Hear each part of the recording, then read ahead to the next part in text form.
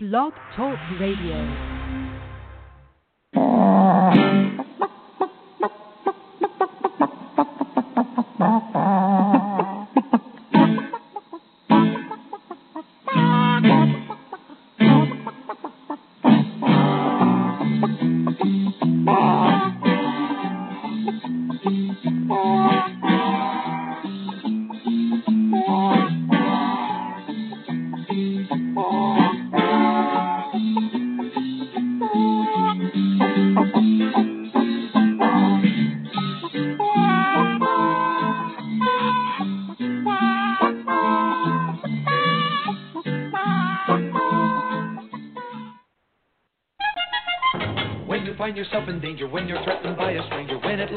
Take a licking.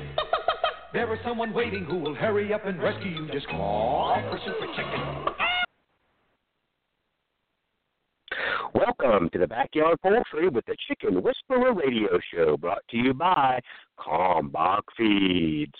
My name is Andy Schneider, but most know me as the Chicken Whisperer, author of the Chicken Whisperer's Guide to Keeping Chickens, National Spokesperson for the USDA Biosecurity for Birds program, and editor-in-chief of Chicken Whisperer magazine.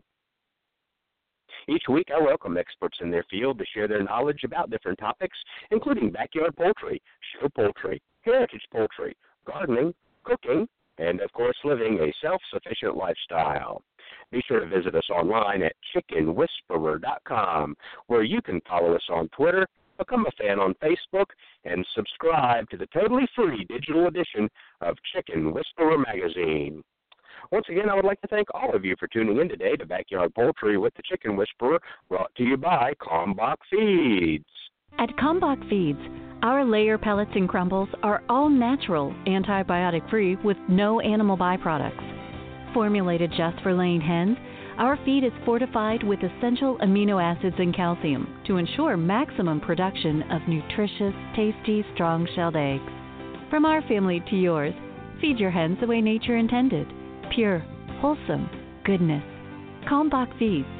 Find a dealer at kalmbachfeeds.com. That's KALMBACH feeds.com. Or order your layer pellets and crumbles today on Amazon.com. Kalmbach Feeds is a proud sponsor of the Chicken Whisperer. All righty, thank you very much for staying with us. We got a great show lined up for you today. We've got poultry scientist and professor Dr. Brigid McCrea, Ph.D., and we're talking all about broiler chickens or raising meat chickens. You know, there's the dual-purpose birds. You could even actually process a laying hen.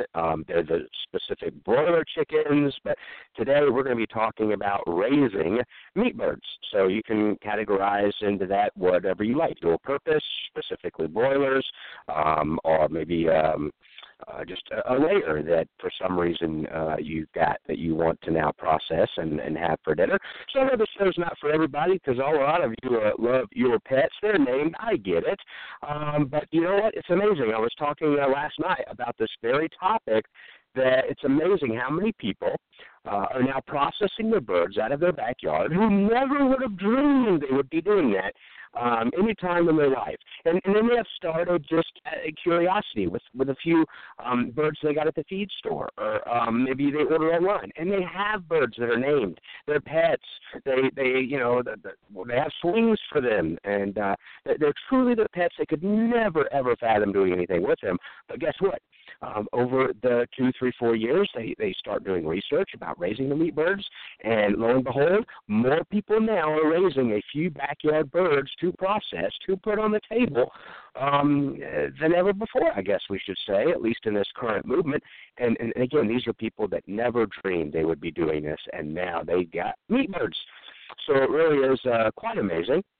And they'll still tell you, well, believe me, I've got my pets, and they're named, and I love them, but I want to continue to raise food for my family. I want to know where it comes from. I feel like by knowing what's going into my chickens, I know what's coming out of my chickens, not only the egg, but if I process them and we have them for supper, we know what kind of quality of food that we're getting. So this is we've covered this topic before in the past. It's been a little while. but it's going to go great with this summer's issue of Chicken Whisperer magazine. We've got Lisa Pedro that's actually going to be doing a product review on a brand new, newly released, newly designed chicken plucker. That's going to be in the summer issue. We're giving away one of these pluckers in the summer issue. I have a gentleman who actually tours.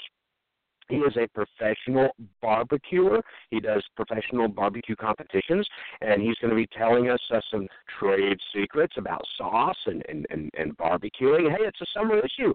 Summer is for barbecuing, right? So this episode is going to line in right with that whole summer issue. So we're really looking forward to that. So get the pens out, get the paper out. We're going to go to a commercial break here in just a second, and I'm going to give Dr. McCrea a little reminder call. I talked to her yesterday. She was excited about the show, and we're ready to roll with this. But I'm going to go to our first commercial break, kind of get that out of the way. You go and get that pen and paper so you can take some notes. We're going to talk about raising meat birds, which can include broilers or the dual purpose, or even some laying hens that you had some extra ones, and you're going to process those. And let's see, we're going to be, and maybe even if we have time today, about processing. So, hey, that's what we're going to be talking about today. So get that pen and paper ready. We're going to go to commercial break, and we'll be back to talk all about raising meat birds right after this short break from our sponsors. When you need an incubator, think Brincy, the incubation specialists. Brincy has been a world-leading manufacturer of quality incubators for almost 40 years. They manufacture incubators that hold anywhere from 7 to 380 eggs with high-quality electronic and digital controls, including precise humidity controls and programmable egg turning, all at surprisingly affordable prices. Enter the coupon code WHISPER at checkout and receive 10% off your entire order. Order your new incubator today at Brincy.com. That's BRINSEA.com. Cackle Hatchery is a third-generation, family-owned and operated hatchery.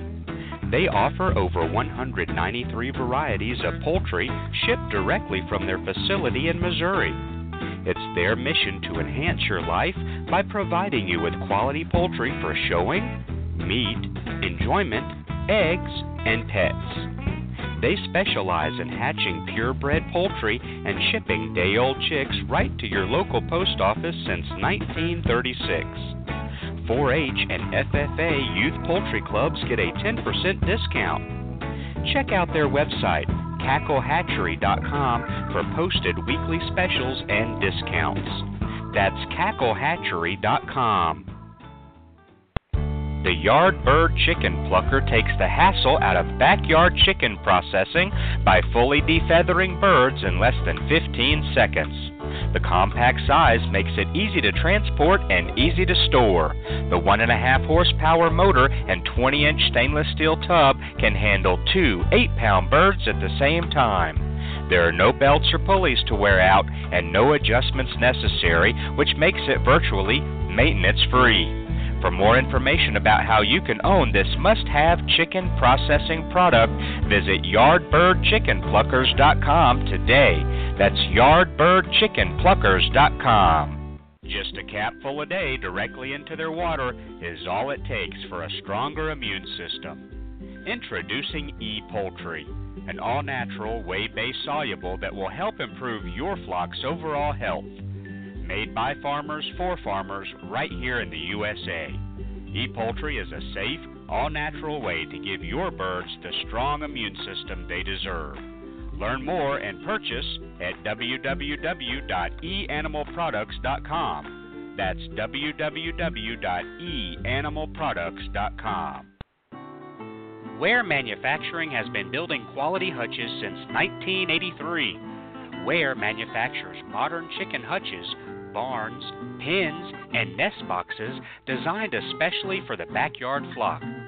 Ware offers hutches and pens for every yard size and every chicken keeper's budget. Visit their website at waremfginc.com. That's WAREMFGINC.com, or call them to find a retailer near you at 1-888-824-7257. Ware Manufacturing.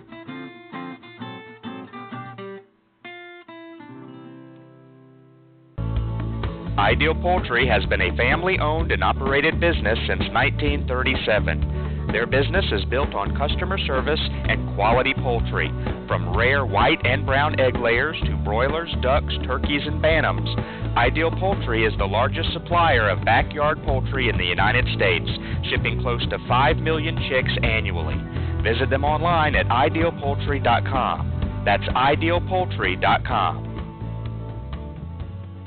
Hi, I'm country music artist Nathan Osmond, and you're listening to Backyard Poultry with the Chicken Whisperer.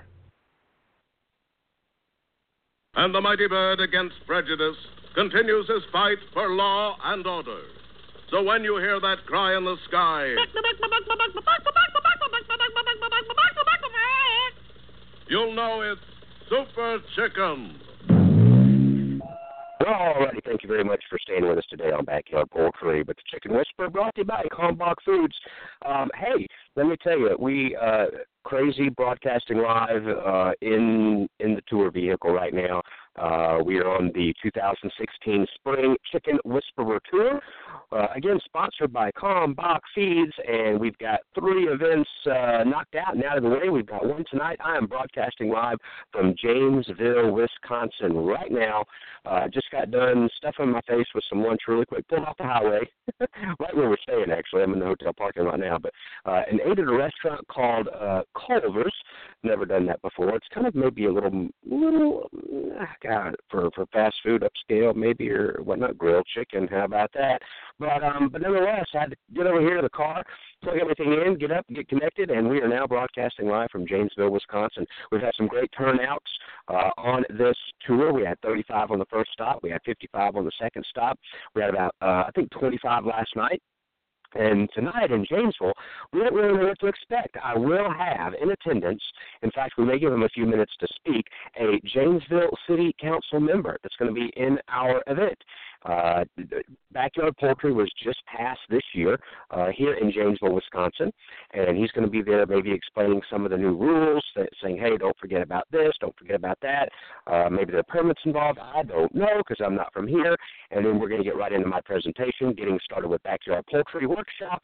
There'll be a book signing. There'll be pictures. There'll be autographs. There'll be free Chicken Whisperer magazines, free information from USDA about biosecurity. There's going to be refreshments. We've got prizes to give away. It's going to be a fun time tonight. And let me see. I think that's going to be at Jack and Dick's Feed and More here in Janesville, Wisconsin. I don't have my places mixed up with my dates. So definitely looking forward to tonight's event. It starts at 6 p.m. Now, we're Central Time now, and that's one reason why I was rushing to get the radio show all together, because it's only 1:12 here instead of 2:12, I guess, Eastern Standard. But we always broadcast Eastern Standard Time. So I was like, whoops, got to go, and left the kids over there with the wife and finishing up. They get apparently a free ice cream cone with the kids' meal. So they're finishing that up. I said, see you at the hotel. So we're here. You know, we don't have the RV this trip because we've got event after event after event after event after event. So we're hoteling it this time, and so far we've had pretty good success picking some out. So, but yeah, so Janesville, Wisconsin, here we are. Looking forward to the event tonight. Got a great show lined up today. Like I said earlier, hope you got your pens and papers ready. Raising meat birds, which again could include broilers, could include dual-purpose birds. Maybe you got a little bit too many layers, and hey, you're going to put some in the freezer. Our guest today is poultry scientist and professor Dr. Brigid McCrea, Ph.D., Delaware State University, co-author of the Chicken Whisperer's Guide to Keeping Chickens. And I'm going to run her on the air right now. Hi, Andy. Howdy. Thanks for joining us today. Oh, glad to do it. And what a topic that is so relevant to what my class just finished up doing, raising broilers. Great. Gotta love it. Awesome. Well, if your listeners are used to keeping a flock of laying hens, they're going to be surprised at the major differences that exist between a meat chicken and a laying hen. Now, I'm sure, you buy a bag of feed every so often for your laying hens, and, maybe for 10 or 12 birds, you buy a bag once every 2 weeks or so, and that does the trick. Well, depending on if you have 10 or 12 broilers, you may be buying a couple of bags for them to go through every few days, especially as they get closer to market weight. So I'll be sharing some information. But before I get started, Andy, did you have any particular questions that you wanted me to address as I go through the topic of broiler chicken raising today? Well, I've experienced that a couple of times, and one time, the first time we experienced it was totally by mistake. This is really early on. I mean, this was maybe 10 years ago, and I found some birds on Craigslist, and they were being advertised on Craigslist as white leghorns, white leghorns. Yeah, there you go, baby. And so we were going up to a poultry show, I think it was an ABA poultry show, and we went there and we said, hey, this is only another about 20 minutes up the road, so let's go up there. I called them. They're still available. Yes, they are. I think they were actually free. And so after the poultry show, we headed on up there, and me and Jen got out of the car, and we're looking, and he showed us these so-called white leghorns, and they looked pretty big for a white leghorn, but they were still, small. They were not near process date. And I don't remember how old they were. Actually, this is a long time ago, maybe a week, 2 weeks old. And so we loaded them up in the vehicle, got them back to our house, and I just... Wow. The rest is history, right? Yeah, I was like, I remember, I said, Jen, these birds are eating us out of house and home. They are drinking us out of house and home. They oh my gosh, the amount of food they would eat, the amount of water they would drink, and the amount that they would poop was out of this world. Out of this world. And so then I said, they're getting awfully big. And Jen kind of connected with them because all they would do, she'd walk in the pen, feed, water, whatever, visit them, and they would come up to her literally and just kind of lean up against her leg to take some weight off it, just lean up her, and she thought it was so cute and so loving that they would come up and just lean on her. Yeah, they love the feed you put in front of them. And so that said, Jen, I said, I really don't think these are white leghorns. I think we've got some broilers on our hands. And God, that was a long time ago. But yeah, that was the second issue that we raised some broilers, which was just a couple of 3 years ago. Again, more educated on it, more researched, and we actually did 100 of them, and we donated them to the community. And then I think I've been at another time where we processed them and put them in our freezer. And so I do have some experience with it. What I'm going to do is I know that Lisa is listening and tuning in. There's one reason why I wanted to do the show today is she's doing the article for us in the summer issue regarding this plucker that she's reviewing and testing out. She's raising meat birds, the whole and so I'm going to have her call in, too, and bring maybe her live if she can. Lisa, let's see if she's over in the chat room.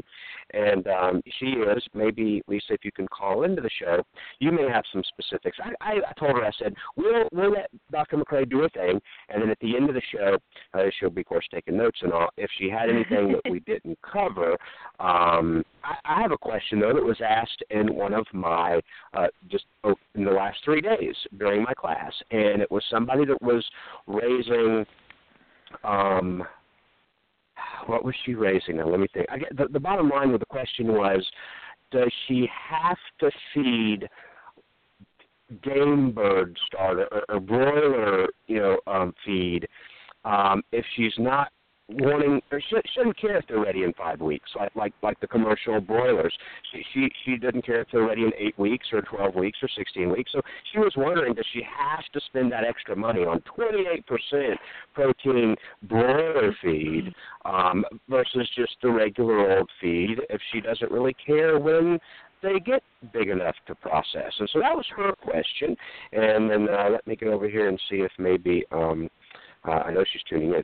If you don't know the number, Lisa, sorry, 347-637-3237. 347-637-3237. She may not be where she can call in, so we're going to have you go ahead and get started. But that was one question I had while on tour this trip, actually. And but Lisa, I know I told her, I said, we'll have you call in. And she's in the chat, so I can get questions from the chat room from her as well throughout the time. So we'll get started with that way. And if she gets a big long question, maybe she'll have an opportunity to call in. If not, sounds great. She can start typing until her fingers wear down the nubs. All right. you who are lovers of chicken meat as well as chicken eggs, one of the things I'll say is don't be afraid to start raising meat chickens. They are relatively easy, and you're done in about 2 months, if not less, depending on what you want. If you want Cornish game hens, you're done in 4 weeks, 4 or 5 weeks. If you want broilers, you're done in 6 or 7 weeks. If you want roasters, you're going to go a little longer, maybe 8 weeks, 9 if you have to. But if you go really beyond that, if you go beyond 9 or maybe even 10 weeks, depending on what you're doing and their growth rate and if weather's affecting them, if you go beyond that, then you start to kind of treat them like breeders, and that is a completely different management plan from the start, from the get-go. So you gotta think about your end in mind. So the day you place the order for your meat chickens, you also have to place an order at the processing plant, or at least put it on your calendar when you're going to process these birds at home. Contact your local processing plant ahead of time. Find out if they have that date available or that week available, or if you got to keep them an extra week or go early or what. Because this is the time of year when you're not the only one who's going to be raising meat chickens. Everybody's got 100, 200, 500 chickens that they're going to want to put through the plant, and you all got to line up. And so you got to make sure you can get in when you need to get in, as well as place. So you're going to make that phone call the same day you make the phone call for your baby chicks, okay? So keep that thought process in mind. Set that day aside if you're going to be traveling very far.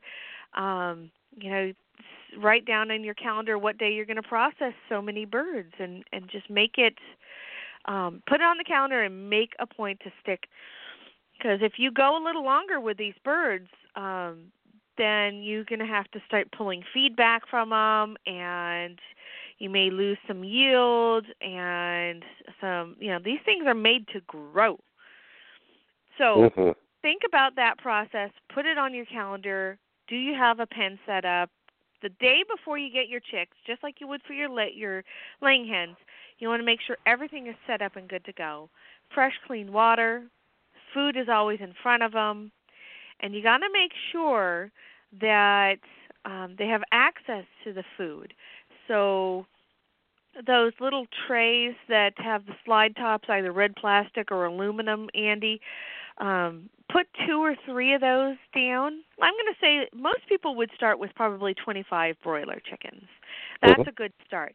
You're probably not going to get into a local processing plant with so few. Most of them have a minimum order of 25. And when I say processing plant, I'm usually talking something that's USDA inspected. You might have a local person who will do it for the cheap, but you can't cross state lines with it unless it's USDA inspected. Okay? So think about that. You may be able to sell it within the state or give it away to friends within the state if you find somebody who's not inspected. So, yeah. It adds that level of complexity with the inspection portion as to whether you can sell the meat in-state, cross-state lines, yes, no. And, that's a lot of reasons why a lot of people don't do meat chickens because they don't want to deal with that. One of the other things I'm going to talk to you about is feed. These chickens need to have feed in front of them all the time.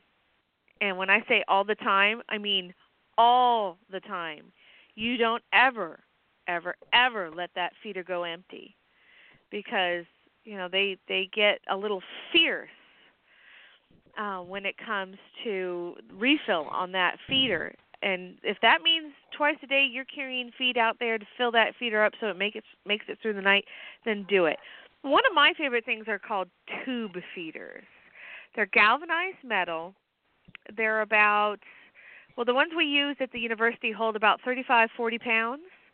And that's great for 2 or 3 days. It'll last these chickens at least 2 days of having filling it up when they are close to processing.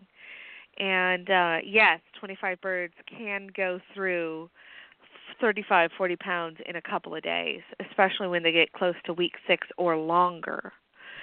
So, like I said, these are eating machines. So, what do you put into this eating machine? Well, as I've mentioned before, feed comes in 3 different forms: mash, crumbles, and pellets. I do not recommend mash because of the feed wastage that does occur. I do like crumbles, and you can keep them on crumbles all the way through until the day they're processed. But when they're about 4 weeks old, they should be large enough that you could switch them to pellets if you wanted to. That would not be a problem. So, and when you do switch feeds from a starter to a grower, or from crumbles to pelleted, you want to do that switch over gradually over the course of a week so it doesn't startle them with a big change. Because these birds would kind of, although I think they figured it out real quick because, like I said, they're eating machines. But you don't want to shock them or anything like that. So, in the first 18 or so days, you want to start with so the first 3 weeks or so. You want to start with a starter. And from there, you can go to a grower. And to answer the question that you said the lady asked you, should I invest in the more expensive feed? Well, if you think about it, unless you're getting a slow-growing breed, you want a higher percent protein for this fast-growing bird, or you're going to hold them back. So there are broiler diets out there, and Kalmbach sells a specific broiler diet. Go get it. It works great. And then after 3 weeks or so, then you can switch them to the grower and just maintain that up until when you need to process them, your processing day. So, yes, I would say try to meet the growth requirements of fast-growing broiler strains. Now, there are many broiler strains out there. There's red broilers, there's dark broilers, there's also slow-growing broilers. And if you shop around at local hatcheries or go online to some of the larger hatcheries like McMurray, Stromberg's Ideal, you're going to see that they list some of these alternative broilers. We're starting to show more and more research on the slow-growing broilers or red rangers or red broilers or dark broilers, dark feathered birds.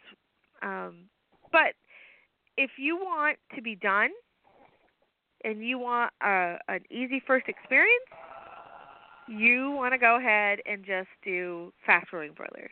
Done in a couple of months. You've got your freezer full. Move on. You can do that. Mm-hmm. I like to tell people to expect mortality with broilers, especially if you're doing this with a backyard flock. And mortality happens. These birds are designed for optimal growth conditions inside a broiler house. Most of your listeners, Andy, aren't going to provide that. So you are going to experience mortality.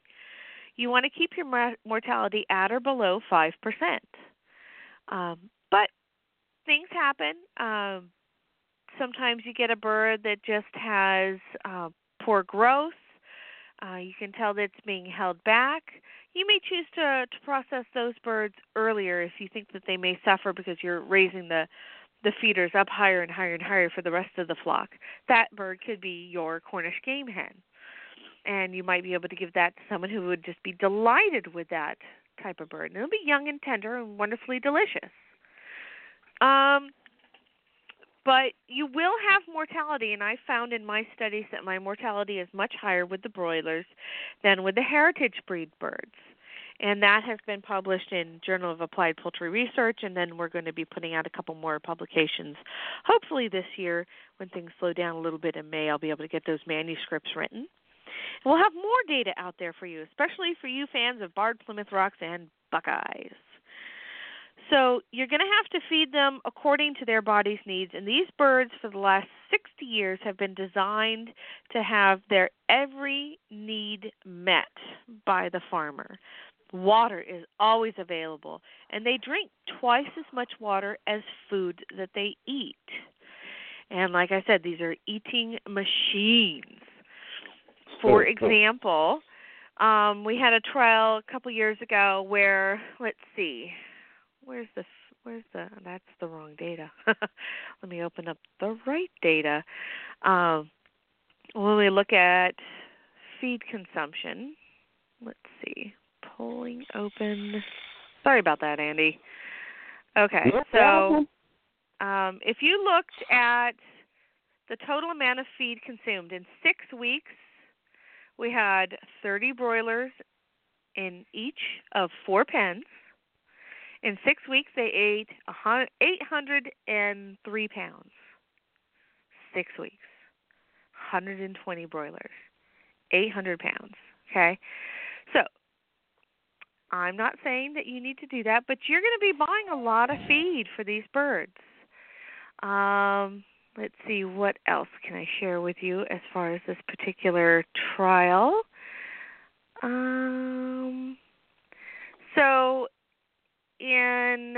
For feed consumption, let me open the right one here. Here we go.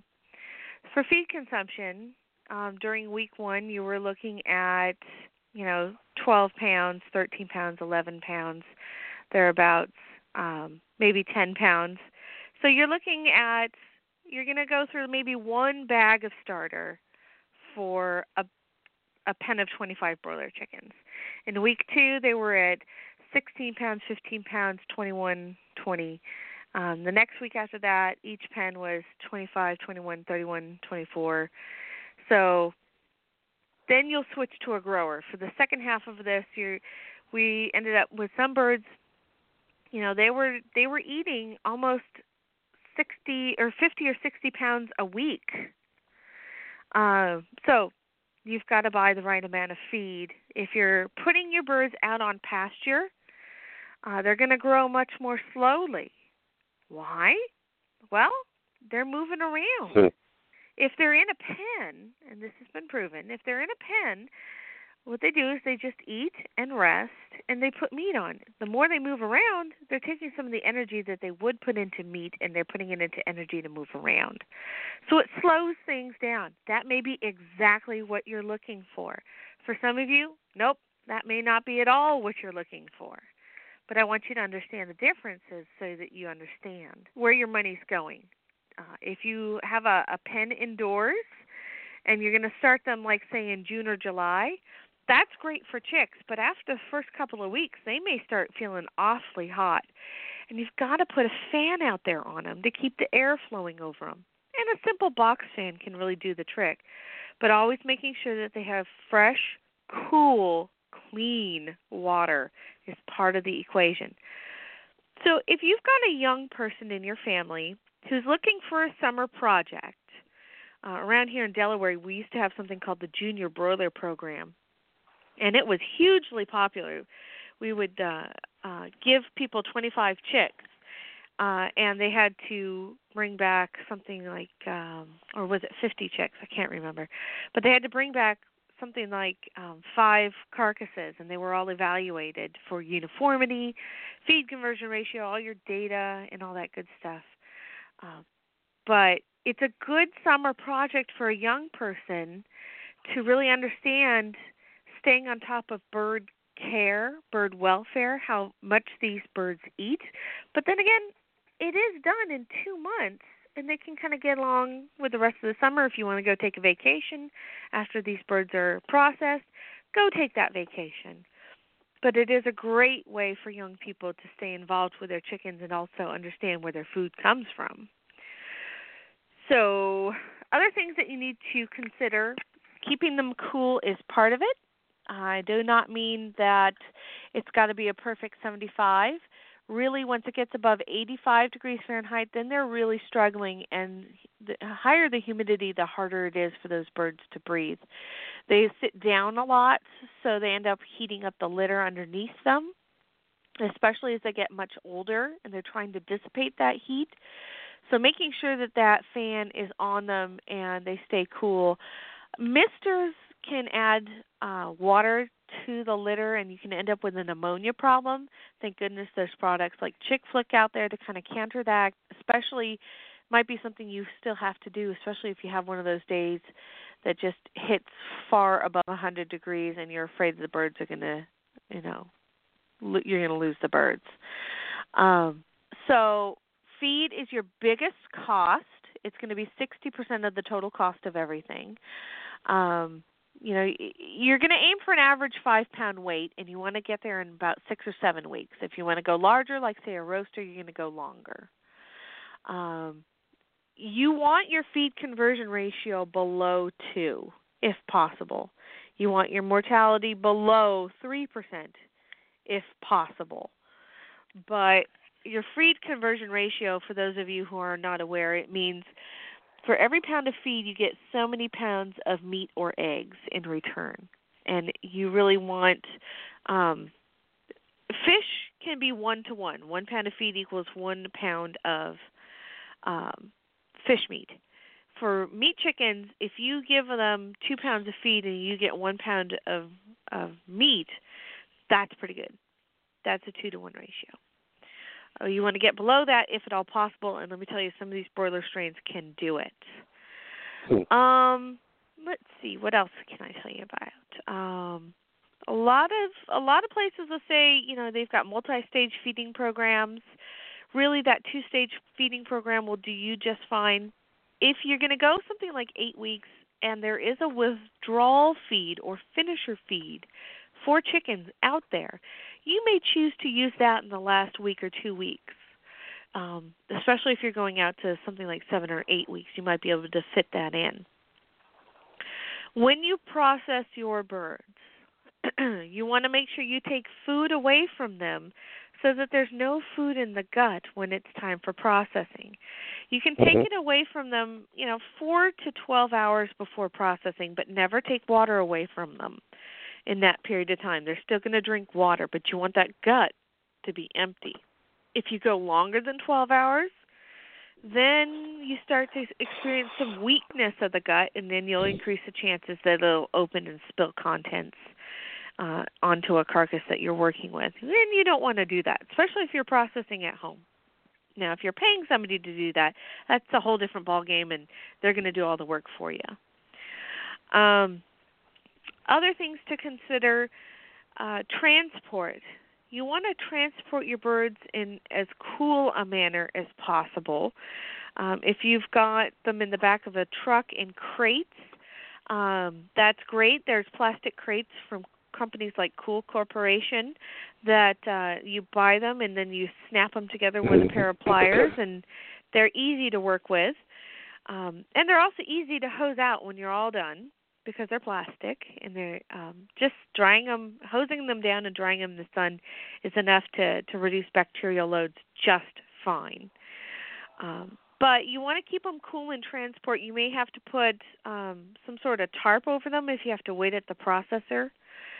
But you want plenty of fresh, cool, clean air moving over them in transport, and you don't want them to have to wait and be in the beating down hot sun. Waterers. I like trough waterers. They work just fine. Nipple drinkers work well, too. Nipple drinkers are great because a lot of them you can drop like a bottle of ice or ice cubes in there. Or you could take a water bottle, freeze it, stick it in the middle of the container, whether it's a trough or a nipple drinker, and it keeps it cool. If it's got a lid on it, you can just put the lid right back on, and it'll keep it cool a little bit longer on those hot days. And then you've got a little more regulation to the temperature in there. Again, like any baby chick, these birds are going to have a warm start, so starting them in the summer could be an option if you're not going to provide supplemental heat. If you're going to start them in the winter, you've got to provide supplemental heat, and we've talked about how to brood birds in the past, Andy, so I won't rehash that. I don't have Blog Talk up. Did she have any questions that I missed? She said that you had already answered a lot of them. I know she's listening on her phone, actually, so I'll get back over here to the chat room and open that up and see if she has any questions. Chat, there we go. And because she's going through this right now, I'm not sure what breed she got or what type. I don't know how old they are right now. She can elaborate a little bit that in the chat room. And, so she's going to call in, and there she is. Well, there are some different genetics out there. I will at least share that much with you. And some of my friends are working with some of these companies, but mostly for meat bird genetics, they're focusing their efforts at breeding towards the people who are buying most of these chicks, which is the broiler industry. However, like my student this summer, she's going to be working with Cobb, and so she should come back with some good stories. Maybe she could go on your show, Andy, and share her internship experience with you. But a couple of names people could be familiar with are Cobb or Ross. Yeah, Cobb. Yep, Cobb or Ross are companies that started in I think down south, but Aviagen also has other lines like Arbor Acre or let's see, there's Hubbard, there's Indian River, which was the breed started here in Delaware. But there you go. I've got a question before we bring Lisa on. Okay. What is, because this subject has over the years kind of become near and dear to my heart, but when you make the decision the night before, you said, okay, tomorrow's processing day. Tomorrow is time they're going to meet their demise and we're going to process. From the time you walk out there, from culling to scalding to plucking to everything, what is and which part of that along the way, and how big of an issue is Salmonella, Campylobacter, things like that. I want to let people know, do we wear gloves? Do we need to cover our face from splashing? Sanitation afterwards. Cuts on our hands, because we know when we interviewed that family a few months ago, he got salmonella through a cut. So I just, again, to people know, to try to make it a little more official here, that topic's become near and dear to me, and educating that. So from I'm thinking sorry, through Andy, this I was process, just talking about raising the birds. I didn't know you wanted me to go into processing the birds, but you are 100% right. You are 100% right. So first things first, when it's processing day, you're going to go out there early and get that scald water started heating up. It's going to take an hour or so to heat up, because you're probably going to have like a big pot of water or something like that. One of the best things I ever saw was somebody had hooked up to a propane tank, one of those turkey deep fryer things. That big container is perfect for scalding chickens. But you can even modify that a little bit. Let's say you're doing turkeys. If you put a big metal trash can on there, heat that water up, that's perfect for turkeys, scalding turkeys. But, you want to get that water scalding early. And that's probably going to take 150, 160 degrees, does that memory serve me correct there? Yeah, I think it's 155 to 165. Okay. But basically what you're going to do is you're probably going to, if you don't have a meat thermometer at home, go get one, or you can use a candy thermometer. Don't tell your wife.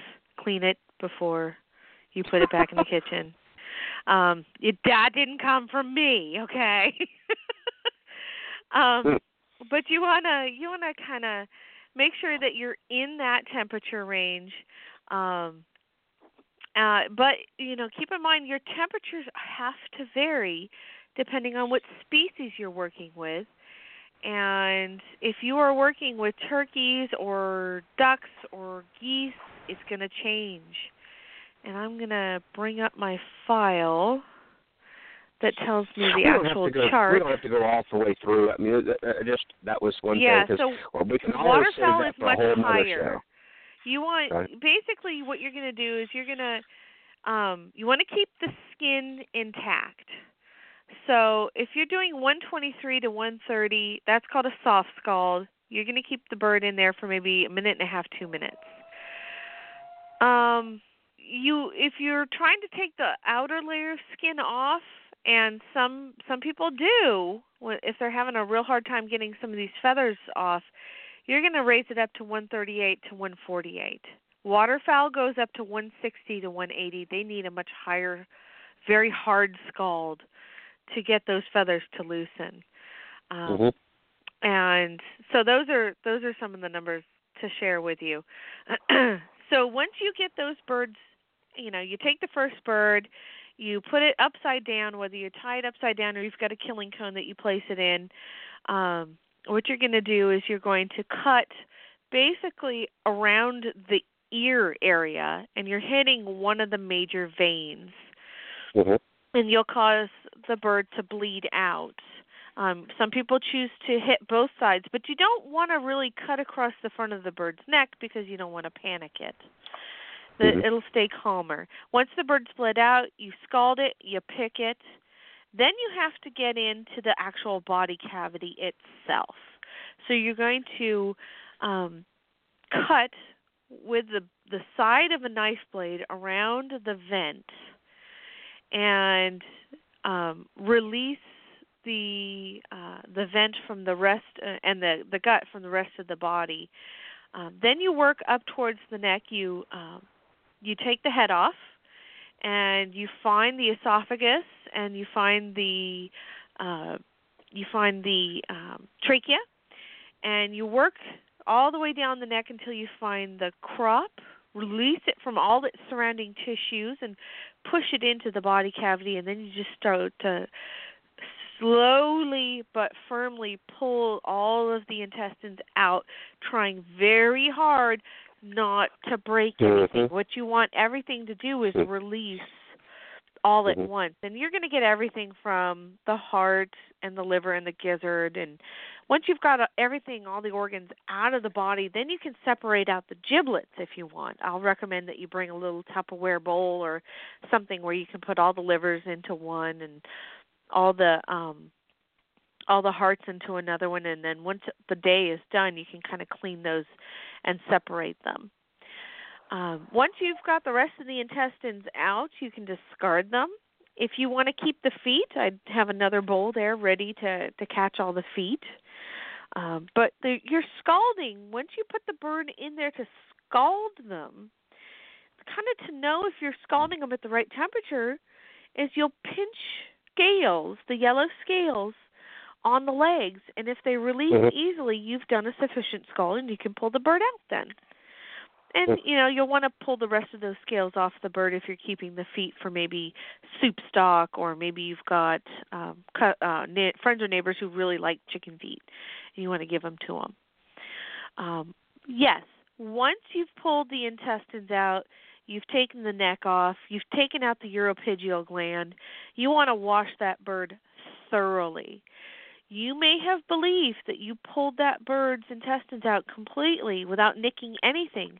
There's a chance that you did, so you want to take a hose or a spray nozzle and spray the inside and outside of that bird before you put it into an ice bath. And you do need to put it into an ice bath. People who go straight from this point without chilling into the oven find the bird to be very tough.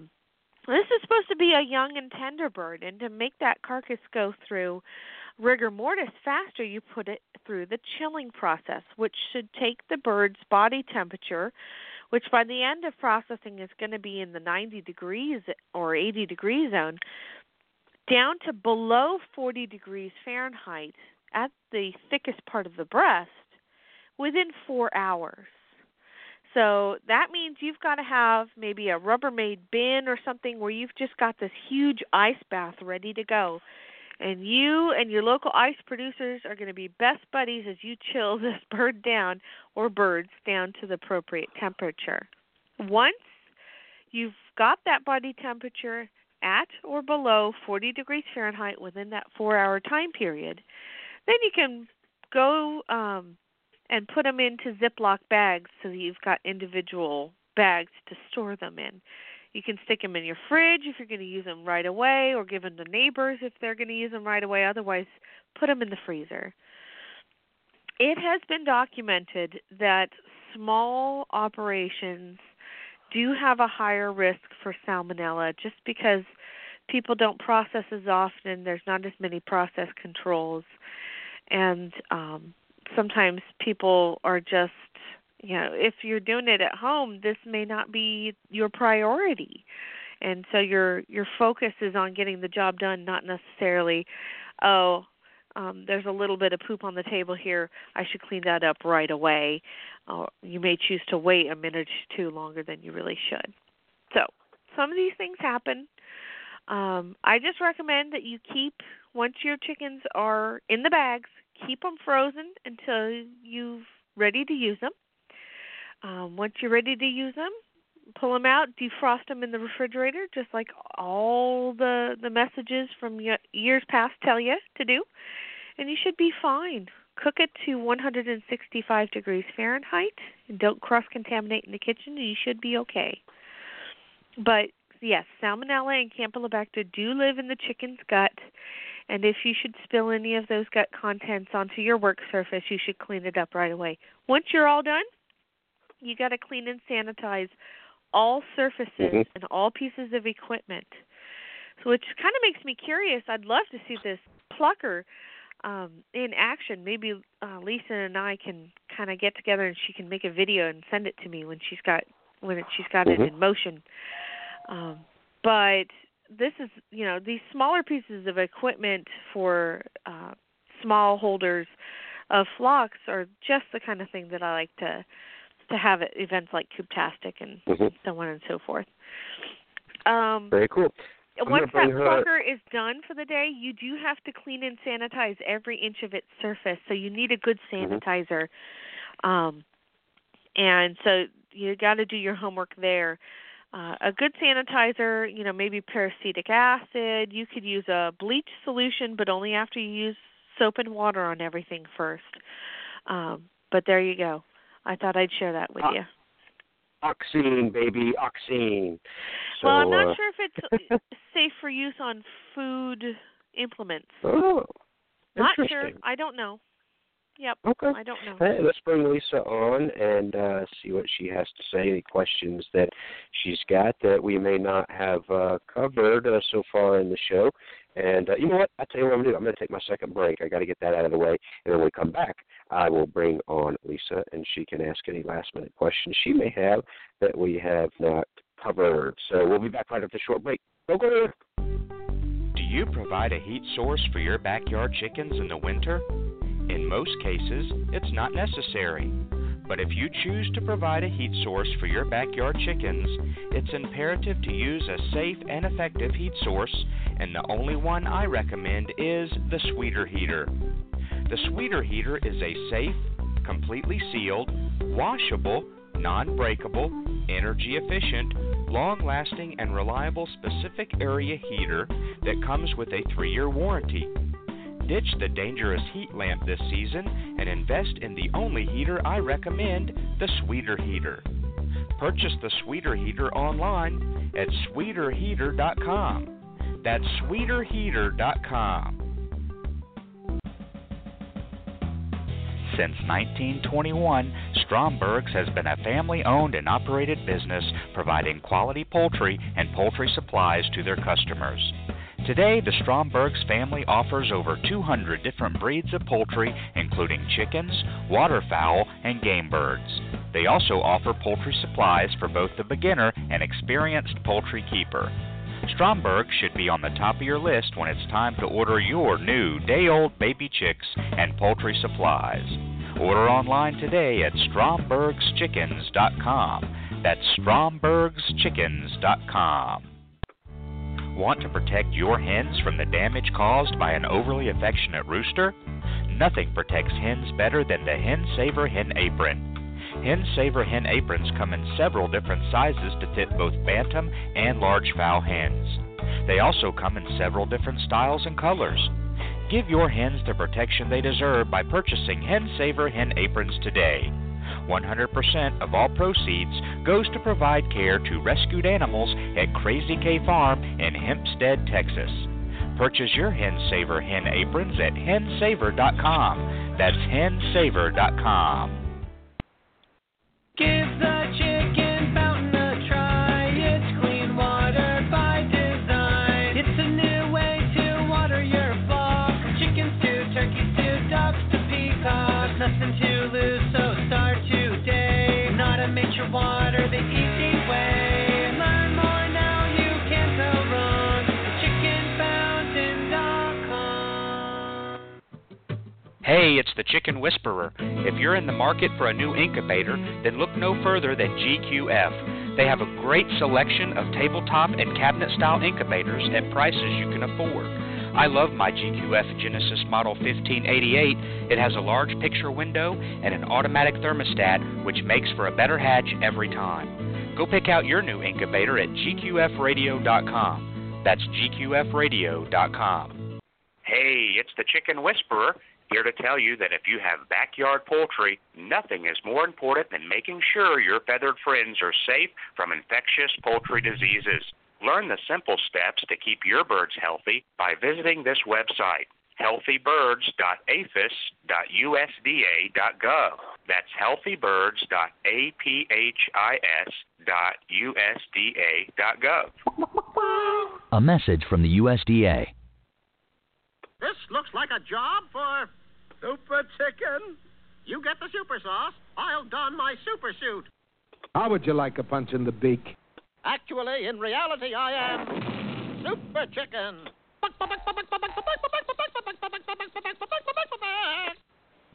All right, thanks for staying with us through the second break and our final break of today's episode. Don't forget, I am currently in Janesville, Wisconsin for our big speaking and book signing event tonight.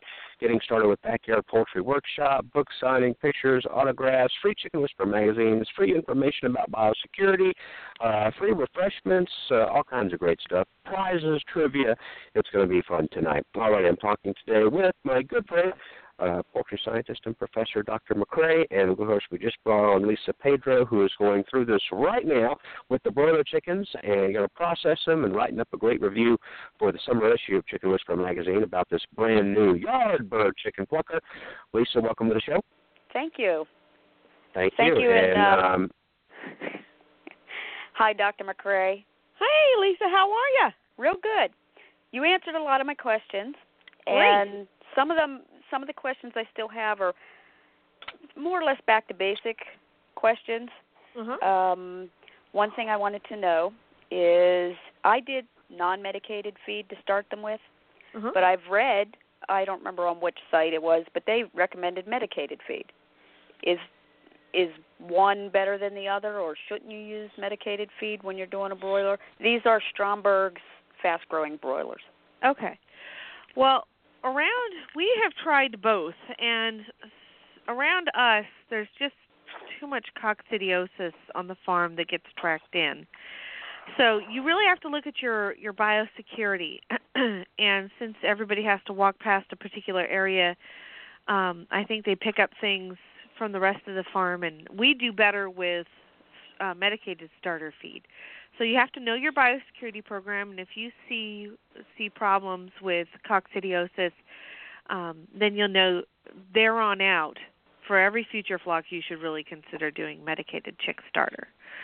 Other alternative, if you don't want to do medicated chick starter, you can ask your hatchery if they do coccivac.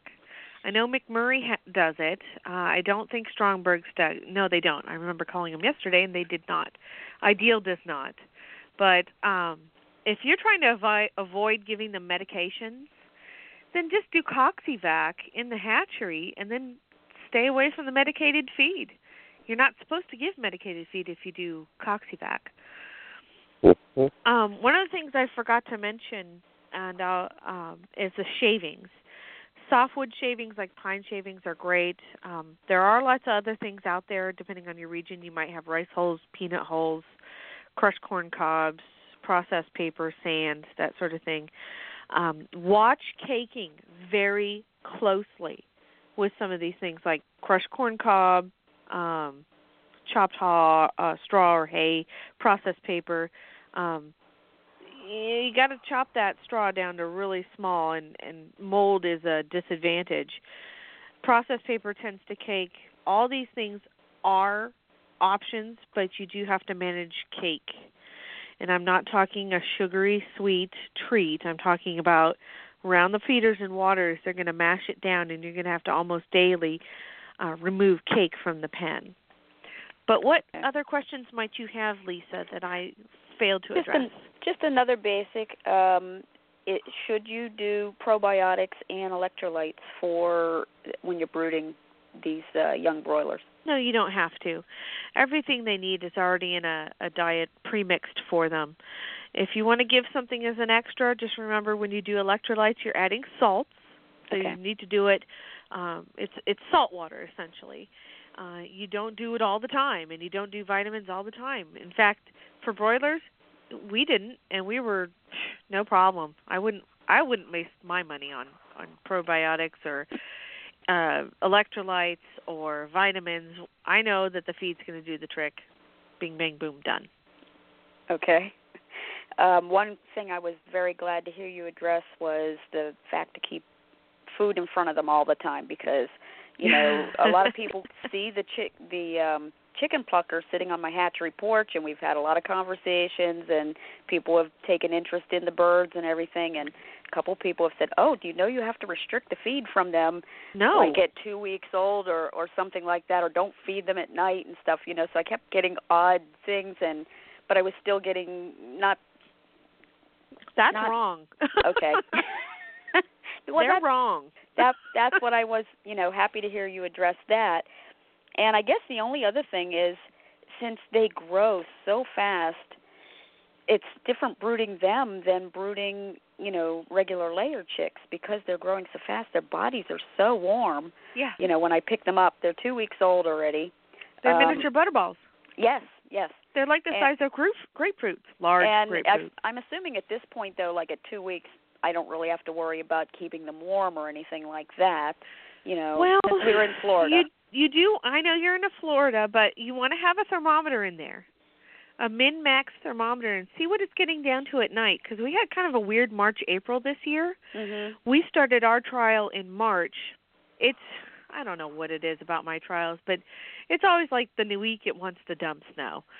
And so these chicks always have a real hard start, and then we got really warm towards the end of March, and then we turned cold again. Mm-hmm. Now, I didn't have a problem taking the heaters away from the broilers in the last 2 weeks, but then it turned cold, and I really was watching those temperatures on weather.com and going outside, and, if I needed to drive my hiney back over to the school and put heaters back in, that is exactly what I was going to do, but we never really got down to cold enough for a sustained enough long period for me to feel that was necessary. And they do put off a lot of heat. Now, I did mention keeping that heat off of them in the summer, but if you want to start these broiler chickens in March or April, you may have to really consider a heater that meets their needs. And I really like the sweeter heaters. We've compared the Brinsea product and the sweeter heaters, and the Brinsea product definitely has its pluses, but when those broilers get big, they don't all fit underneath there anymore.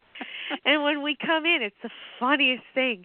When we come in, they all want to stand up, and then all of a sudden you see this Brinsea heater lift up and just migrate around the pen with chickens underneath it. It's the funniest thing. You're like, look, it's a hover heater.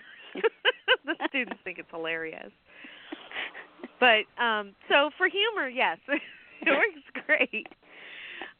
One of the things we did find with the sweeter heaters this year is that if it was adjusted too low, sometimes the birds don't get away from the heat fast enough, and they do kind of singe their feathers. So you got to make sure that there's height adjusted appropriately for your heat source, whether it's a heat lamp, whether it's a sweeter heater or a Brinsea heater. You just need to make sure that it's adjusted appropriately.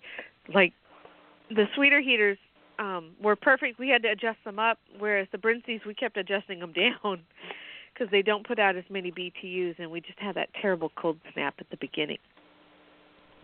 Well, my only last question is space requirement. Since they do grow fast, do I always want to leave them enough space to be away from each other or not worry about that? Are they always going to... These are broiler chickens. Life is awesome as a broiler chicken because they pretty much don't care about anything but food or water. They could look at each other, and when they're about 3 or 4 weeks old, they're going to get this little hair in their brain where they're like, oh, I'm going to fight you. And then they're like, oh, yeah, I'm fat. No, I'm going to lay down. And then you're going to look at these birds, and you're going to laugh your rear end off because they're like, oh, they're going to get all aggro and go, oh, yeah, I'm fat, and just, like, sit down. So if you want them to be a little bit larger, you can give them about a square foot each, but in commercial industry, we go down to 0.8 square feet per bird, and they do just fine.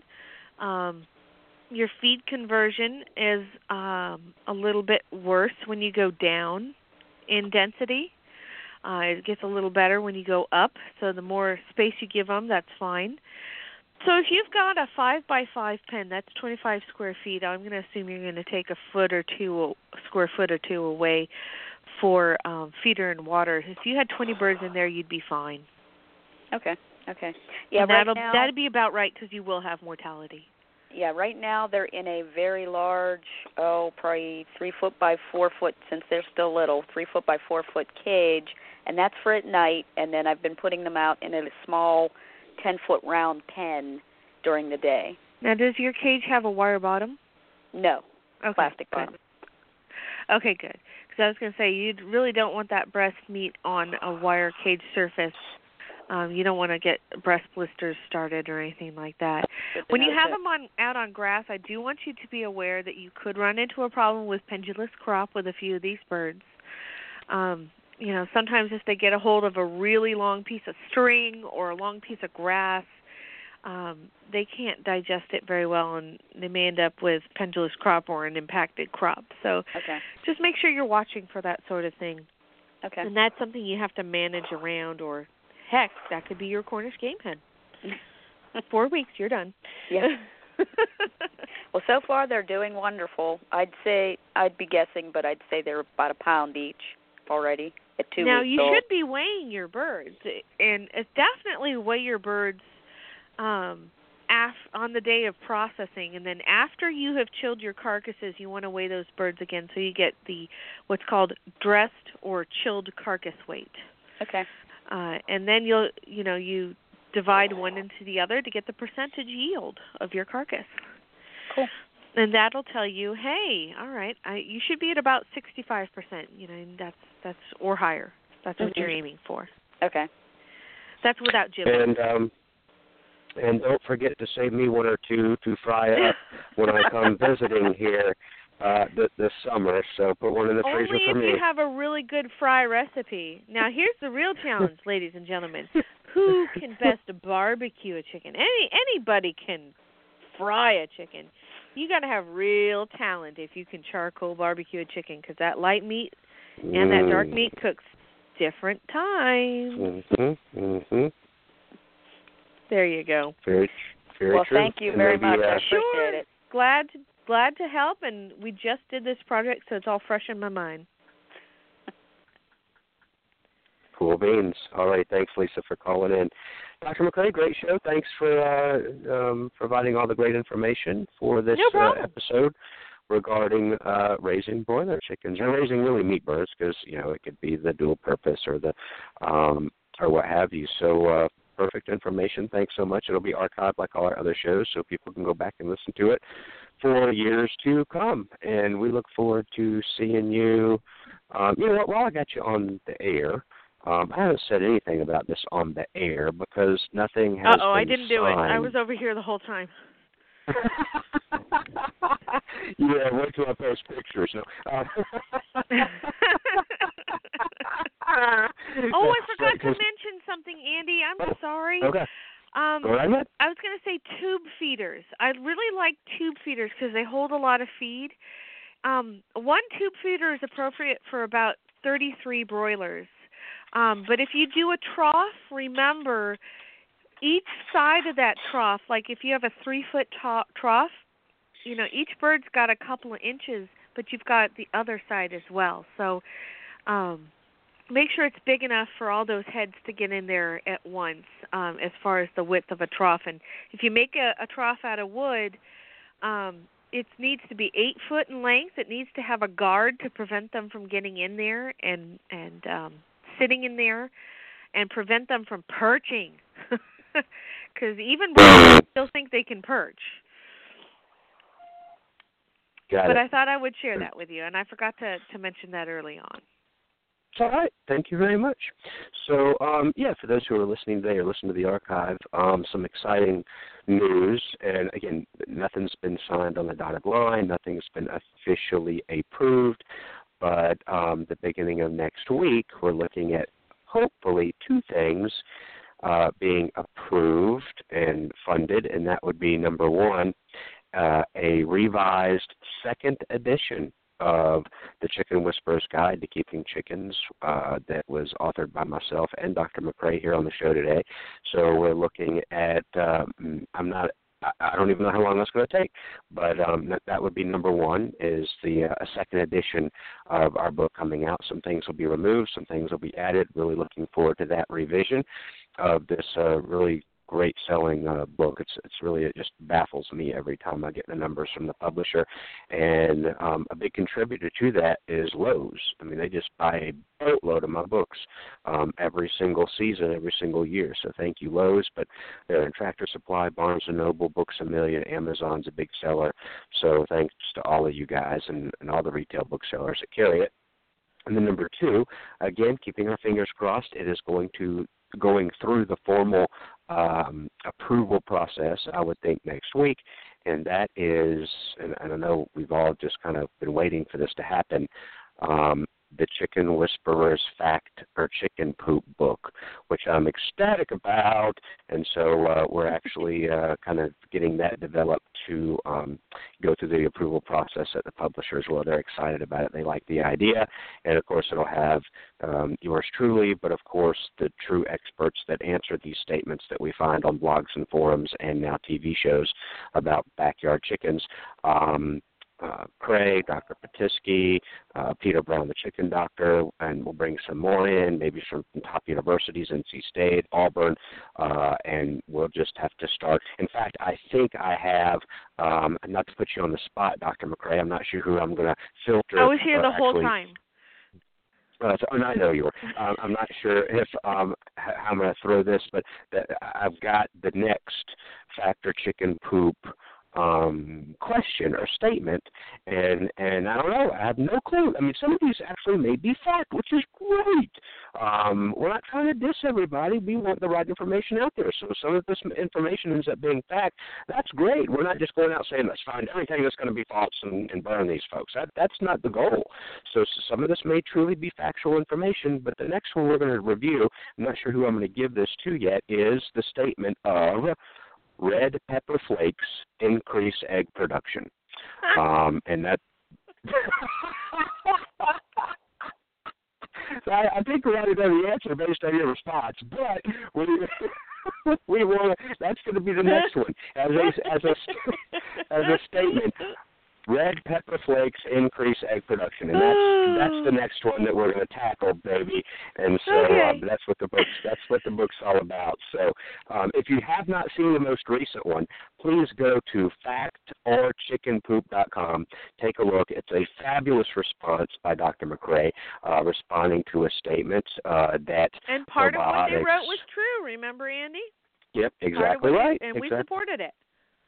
Yes, so and that's our goal here, is to really weed out the fact and the poop, and again, some of this there may be truly occasional factful information, but we're going to find out for you folks.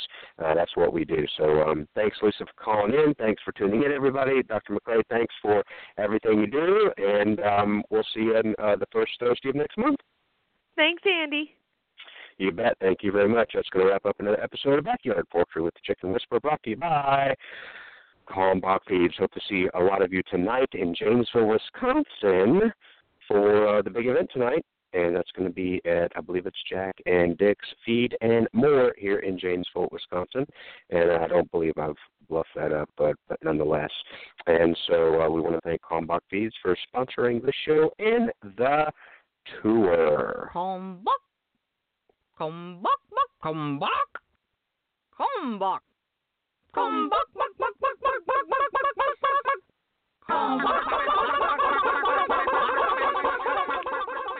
From our family to yours, feed your chickens the way nature intended.